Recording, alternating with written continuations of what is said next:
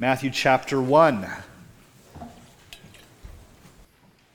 In our lead up to Christmas, we've been in Isaiah 55, reveling in the prophecies of old as they relate to the Messiah who would bring a peace that the world could not fully fathom, a shalom that the world could only long for. We looked at God's limitless provision through that one special descendant of David. And then we looked at God's command for us to seek Him. This is all from Isaiah chapter 55, how God is the one who provides all things, the one who would bring about that leader that would change the world. Today we're in Matthew chapter 1, and our big idea is simply this: God wants us to experience the greatest gift. I invite you to follow along with me. Matthew chapter 1, I'll begin reading in verse 18. Now the birth of Jesus Christ took place in this way. When his mother Mary had been betrothed to Joseph, before they came together, she was found to be with child from the Holy Spirit. And her husband Joseph, being a just man and unwilling to put her to shame, resolved to divorce her quietly. But as he considered these things, behold, an angel of the Lord appeared to him in a dream, saying, Joseph, son of David, do not fear to take Mary as your wife, for that which is conceived in her is from the Holy Spirit. She will bear a son, and you shall call his name Jesus, for he shall save his people from their sins. All this took place to fulfill what the Lord had spoken by the prophet. Behold, the virgin shall conceive and bear a son, and they shall call his name Emmanuel, which means God with us. When Joseph woke from sleep, he did as the angel of the Lord commanded him. He took his wife, but knew her not until she had given birth to a son, and he called his name Jesus. Let's pray. Father, thank you for your word that tells us so many phenomenal, wonderful, sometimes unbelievable things about our Savior. Thank you that your word is true and we can believe that which seems unbelievable. Father, help us to hear from your word this morning. Help us to apply these truths to our lives, that we might grow closer to you, that we might grow to be more like our Savior. In Jesus' name we pray. Amen. We know the Christmas story, right? We've been singing all month about the angels announcing the birth, the shepherds who heard the announcement of the angels and they go and see the child for themselves. We sing about the star. We sing about that unconventional resting place, that manger, the feeding trough that Mary had available to her to place her son in. All of these things we find spelled out in the Bible. That's how we know it's the Christmas story. But we also sing about Silent Night, in the cold winter's night that was so deep. And that's not found in the Bible. If it was genuinely cold, the sheep probably wouldn't have been out in the fields. Scripture says, as shepherds were watching their flocks by night. If it was cold, they wouldn't have been out in the fields. They would have been in a sheepfold or in some kind of shelter. We're not certain that it was winter. It's okay that we celebrate December 25th. That's okay that we set aside that day to remember the birth of our Savior, but it may not have been. That's okay. And what about the silent night? I'm sorry, but we know how babies come into the world, and it ain't silent. Okay? And the angels, suddenly there were with the shepherds a multitude of the heavenly host, praising God and saying, glory to God in the highest, and peace on earth, goodwill to men. That was not quiet. So on the one hand, yes, we know the Christmas story, but at the same time, the narrative, the storyline of the Bible has been added to in countless ways by tradition, sometimes by imagination. Oftentimes, we end up overlaying a context of understanding that would be completely foreign to first century Middle East villages. Filling in the blanks in the storyline and trying to picture the whole thing isn't the worst thing in the world that we can do. It's okay. Keep singing Silent Night. It's fine. But it becomes unhelpful when it draws us from the main point of Christmas. And I'm aware that today I'm preaching to the choir, that you know the main point of Christmas, that you're worshiping Jesus as Lord and Savior, even though we have all these other family events and activities that are good and fine. We're keeping the main point of Christmas. I know I'm preaching to the choir. So today, I'm not trying to change your mind on anything. I just want to have us be refreshed and emboldened by the truth of Scripture that Jesus is God with us, Emmanuel. So I read the passage in Matthew chapter 1, but really we're only going to be in verse 23 this morning. So let's look at that together. The first thing we see in Matthew 1:23 is that God does the hopeful. And by that I mean he's fulfilling a hope-filled prophecy. Behold, the virgin shall conceive and bear a son, and they shall call his name Emmanuel. At the beginning of the service, Robert read for us from Isaiah chapter 7, which is a prophecy. It says this, the Lord himself will give you a sign. Behold, the virgin shall conceive and bear a son, and shall call his name Emmanuel. Isaiah wrote that 7 or 8 centuries prior to the birth of Jesus Christ. You may recall a couple weeks ago when we were in Isaiah 55, some of those hope-filled statements. Here's Isaiah 55:1. Come, everyone who thirsts, come to the waters, and he who has no money, come, buy and eat. Come buy wine and milk without money and without price. Because God's chosen one is the provider, was the point of that passage. And when he provides abundantly. Some looked at that passage and wanted to see it as a utopian society that was fulfilled under the reign of King David. And if you recall from a couple weeks ago, it didn't take long to punch holes in that theory, because David's reign may have been the greatest kingly reign in the nation of Israel. You really easily build the case that is true. It was far from perfect. It was far from the true shalom, that true experience of peace that the Jewish people longed for. David's reign did not match it. There was still something better. I'm rehashing all of this to remind us of the longing that these messianic prophecies create, along with the dissatisfaction that these prophecies create with the here and now. Surely what we have here isn't it, the Israelites would be saying, and you and I should be saying. This isn't it. Surely God means what he says. Unless I accidentally pretend to have any doubt, I don't doubt that God means what he says. That he will fulfill exactly what he promises to do. And praise him for that. Take a moment and think of some of the promises of God that are near to your heart. Maybe life is just hard and you're looking forward to heaven. Or maybe you're trying to build that relationship with God, and you genuinely want to spend time in the Word of God, but your mind is struggling to comprehend it, or your mind wanders and you just don't feel like you're growing the way you should grow.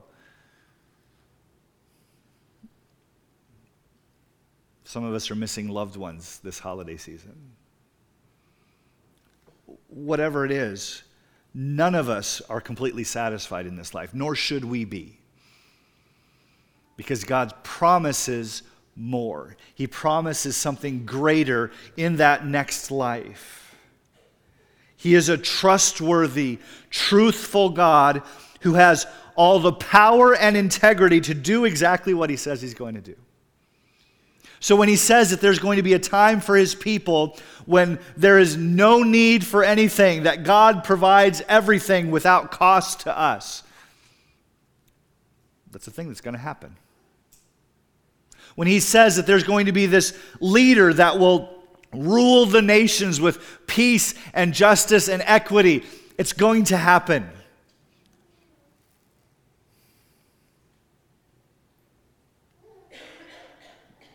God wants us to experience his greatest gift while looking forward to the fulfillment of the rest of his promises. There are a variety of reasons why a gift might be considered great. You might receive a great gift and consider it great because it was costly and you understand how much the person who gave it to you sacrificed to give that to you. A great gift might just simply be expensive, or it might be rare, or perhaps it has a unique origin. Some of my favorite Christmas gifts are the ones that little children have made for me, my own children have made for me. They don't always have the greatest of quality, but the heart put into it, I love it. There are a variety of reasons why we might consider a gift great. When we're talking about the gift of Jesus, the very specific nature of the prophecies regarding Jesus' life makes the gift of Jesus quite spectacular. It's part of the reason why the gift of Jesus is the greatest gift. It's because it was prophesied beforehand that God said it would happen this way, and then, guess what? It happened that way. God does the hopeful. He provides, he fulfills his promises. Secondly, God does the impossible. Same verse, behold, the virgin shall conceive and bear a son. There is much controversy surrounding the virgin birth of Jesus. That shouldn't surprise us. Some of that controversy comes from the Hebrew word used in Isaiah chapter 7, verse 14. It's been read twice from the pulpit already this morning. That word virgin in the Hebrew in the Old Testament does not directly translate, that Hebrew word does not directly translate to virgin, but actually to young woman. It can refer to a virgin, but it doesn't specifically mean virgin. It specifically means young woman. And that's true. It's true that word can mean young woman. But what's also true is that you cannot deny the virgin birth of Jesus and be a Christian. Because to believe that Jesus is anything less than God is to reject the gospel message. And if Joseph were Jesus' biological father, then Jesus would have a sin nature, and he would not be fully man and fully God. He would just be fully human like you and I. Now, you don't have to fully understand the virgin birth of Jesus in order to be saved, but you cannot deny it. That's why we would look at certain religious groups who would claim to be Christian and say that they are not because they deny the virgin birth of Jesus. They deny the deity of Jesus. So why then, if the word specifically means young girl or young woman in Isaiah, why then do all of our English translations use the word virgin? Why does the church, and it's not just Baptists, why does the church understand the prophecy of Isaiah specifically to mean that Mary, the fulfillment of Isaiah chapter 7, would be a woman who had not known a man? Well, here's where Baptists and Methodists and Presbyterians and even the Catholics can agree. Right up until the Catholics diverge into calling Mary eternally a virgin or deity or something like that. But we can agree that Mary indeed was a virgin when Jesus was conceived all the way through his birth. We also know through Scripture that Jesus had siblings, so Mary did not remain a virgin. But two reasons for us to understand that the prophecy in Isaiah was of a miraculous conception, despite the word being ambiguous. There's two reasons. And we go back to the translation that Jesus would have used in his lifetime. It's called the Septuagint. Have you heard of that? Some of you have. I've talked about it before, so you should all nod your heads, but I won't look. It's okay.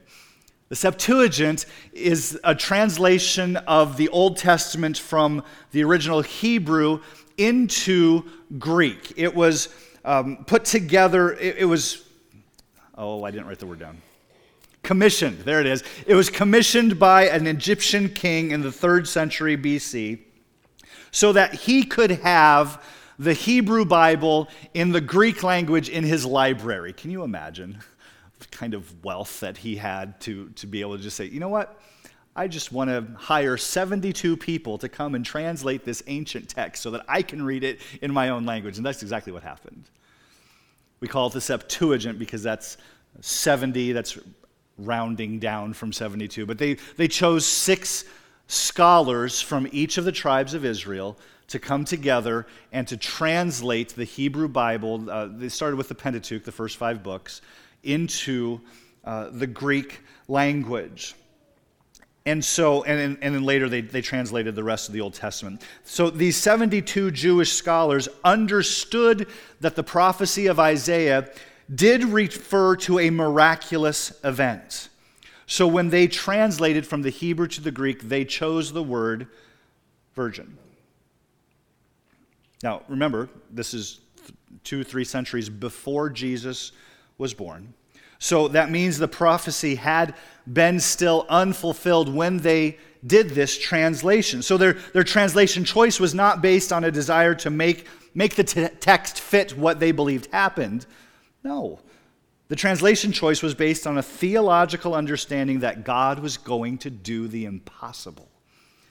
And so when they translated Isaiah chapter 7, they chose the word virgin. So Matthew, as Matthew is right, that's the first reason why we recognize that Mary was foretold to be a virgin when Jesus was born.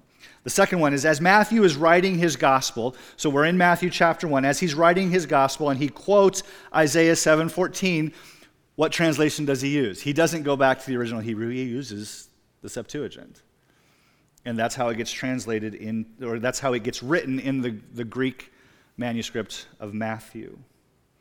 Now, as Matthew is doing this, he's doing so by direct guidance of the Holy Spirit. Remember, we understand that all Scripture is breathed out by God. It's inspired by God to the point where as the authors were writing those manuscripts, they chose the exact words that God wanted them to put into those letters. So as Matthew is writing, he is choosing this word, not just because it's available to him in his translation of the Old Testament, it's because the Holy Spirit moved him to do so. So trace the history with me. Isaiah writes, "The virgin shall conceive and bear a child." He does so under the inspiration of the Scriptures. God had Isaiah write these words. Centuries later, a team of theologians get together to translate it into Greek. They use the specific term virgin, even though Isaiah used the ambiguous term of young woman. And then Matthew, under the inspiration of God, chooses the specific term virgin. Why? Because that's what it was. It was a miraculous event that a child could be born without a human father.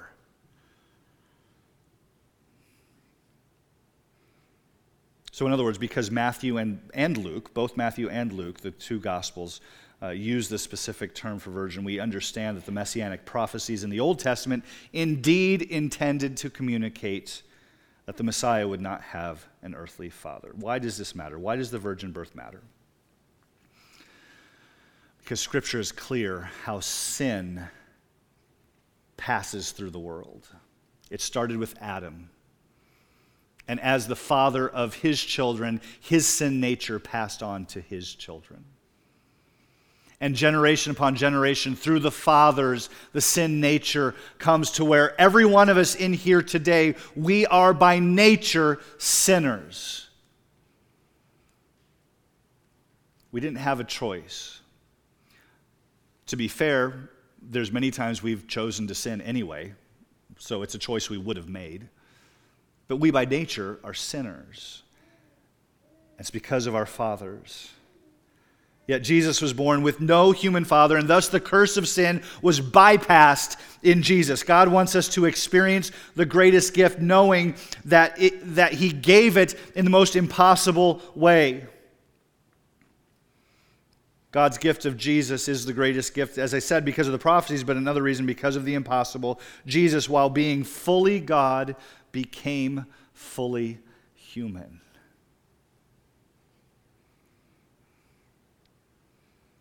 Which leads to the next point. God does the hopeful, the impossible. God does the unthinkable. They shall call his name Emmanuel, which means God with us. By the time Jesus had been born, mankind had been sinfully living on this earth for thousands of years. The curse that started in Genesis chapter 3 that caused God to stop walking face to face with Adam.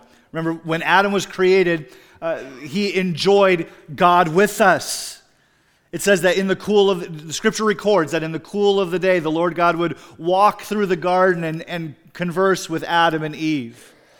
That was God with Adam and Eve. But that was broken because of sin, and for thousands of years, there was no God with us. But then Jesus came. Sin separated us from God. Started with Adam, it continues to today, but God came into the world. Jesus, who is God, came into the world to break the curse of sin. And Jesus is the only mediator who could do it. He's the only high priest, he could do it. All the priests and the sacrifices, beginning in the book of Exodus, which we are going to get back into the book of Exodus in a couple weeks, and we will eventually get to those sacrifices. All those priests and sacrifices were pictures pointing to the one true high priest. They all pointed to Jesus and the sacrifice that he made with his own body on the cross. Completely unfairly, by the way. He had never done anything to deserve death. We did. And he died for us. God with us is God's provision for the sacrifice which brings about peace. Peace with God. We're no longer enemies with God, but he calls us his children. When we come to him by faith, believing that Jesus has died for our sins, he calls us sons and daughters.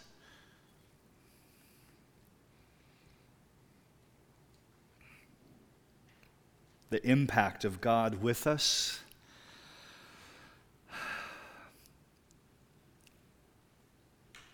I worked really hard to hold back on my list because I was sitting there thinking of all the ways that God joining mankind changes our lives. Like, it's everything.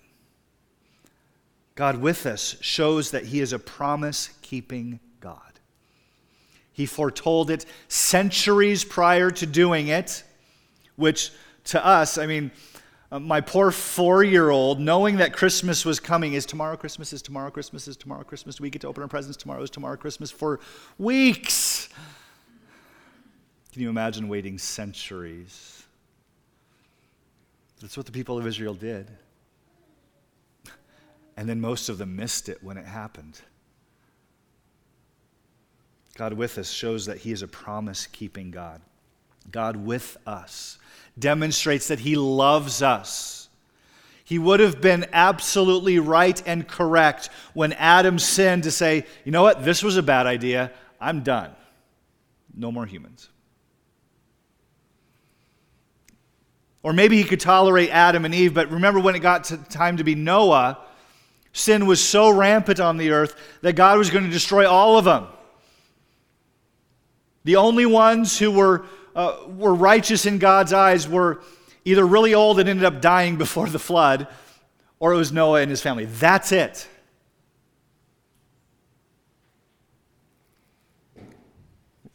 We're going to see in the book of Exodus, as God has chosen a people for himself, and they go out and they begin sinning, and God gets angry with them and says, you know what, I'm just going to kill them all, and Moses, I'm going to restart with you.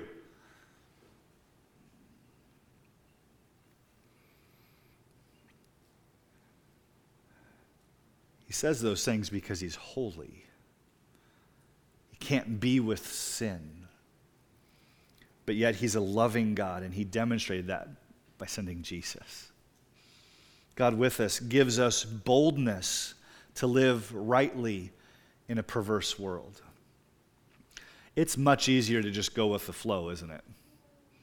Live like your culture, live like your neighbors, live like your coworkers. It's something different to live for the Lord. Knowing that God has sent Jesus to be Emmanuel, God with us, to walk among human beings, to be tempted and tried the same ways that we are tempted and tested, and yet to go through all of that without sin.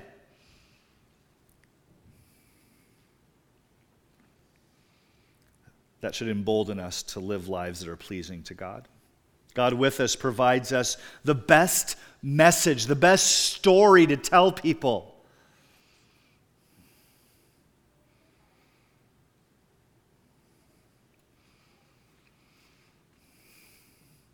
Why don't we?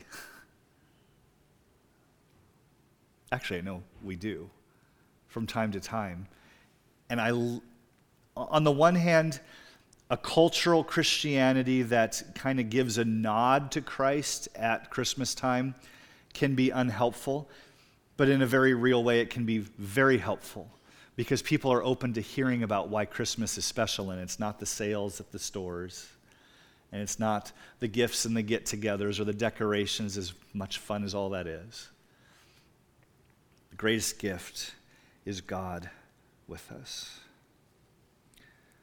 God with us means that I have not been left to my own strength. Because Jesus has come, because of that first advent, he came and he lived a perfect life and he died the death that I deserved, and I've received his salvation by faith. He then gives me the Spirit so that I can live in his strength. I've not been abandoned to live life by my own strength, and praise the Lord for that, because we would all fail.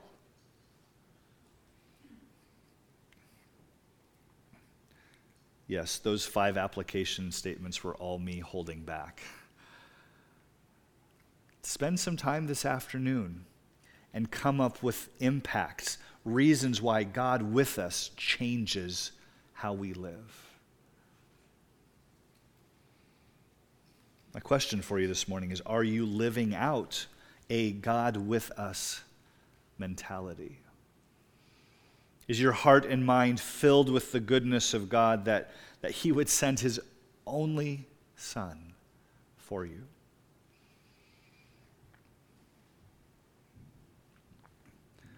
We are so distractible as human beings, aren't we? We're distracted by current events. We're distracted by close events, by national world events. We have added stressors this time of year. Being with family is great, but being with family too long is sometimes less than great. We have all these things that will pull our hearts and mind away from a God with us mentality. So rather than letting that be true, let's keep praising God for keeping his word, by prophesying the gift of the Messiah, by doing the impossible, the miraculous. Jesus came and lived the fulfillment of Emmanuel. He was God with us for about 32 years, give or take. The next time he comes, the second advent, Scripture tells us that God with us will be here for 1,000 years and then eternity. So we'll just round it to eternity. Forever and ever. He will be God with us. And just as his promise of the first advent was prophesied and took seemingly forever to happen, it only took centuries. His prophecy for the second advent, granted, is taking millennia. That's okay. It will happen. Let's praise him for it. Father, help us to live in light of the advent of Jesus Christ, the first and the second, reveling in the glory that God would send the Son, Jesus Christ, to be the Messiah, to be our high priest, to be our sacrifice, to be our propitiation, that we might have our lives made right with you, to be our reconciler. Lord, thank you for the greatest gift at that first Advent. Help us to keep in mind the promises and assurances of the second, that when he comes again, he will come to rule and reign. Lord, help us to look forward to that day. Help us to be people who love you so much that we can't help but talk about you. Help us to be people who love you so much that we can't help but live the way that you want us to live. Father, we're imperfect. We're going to be imperfect. Help us to recognize sin, confess it, turn from it. Help us to help others do the same. Father, thank you for the greatest gift of Jesus, who lived and died for us. Help us to live and die for you in Jesus' name.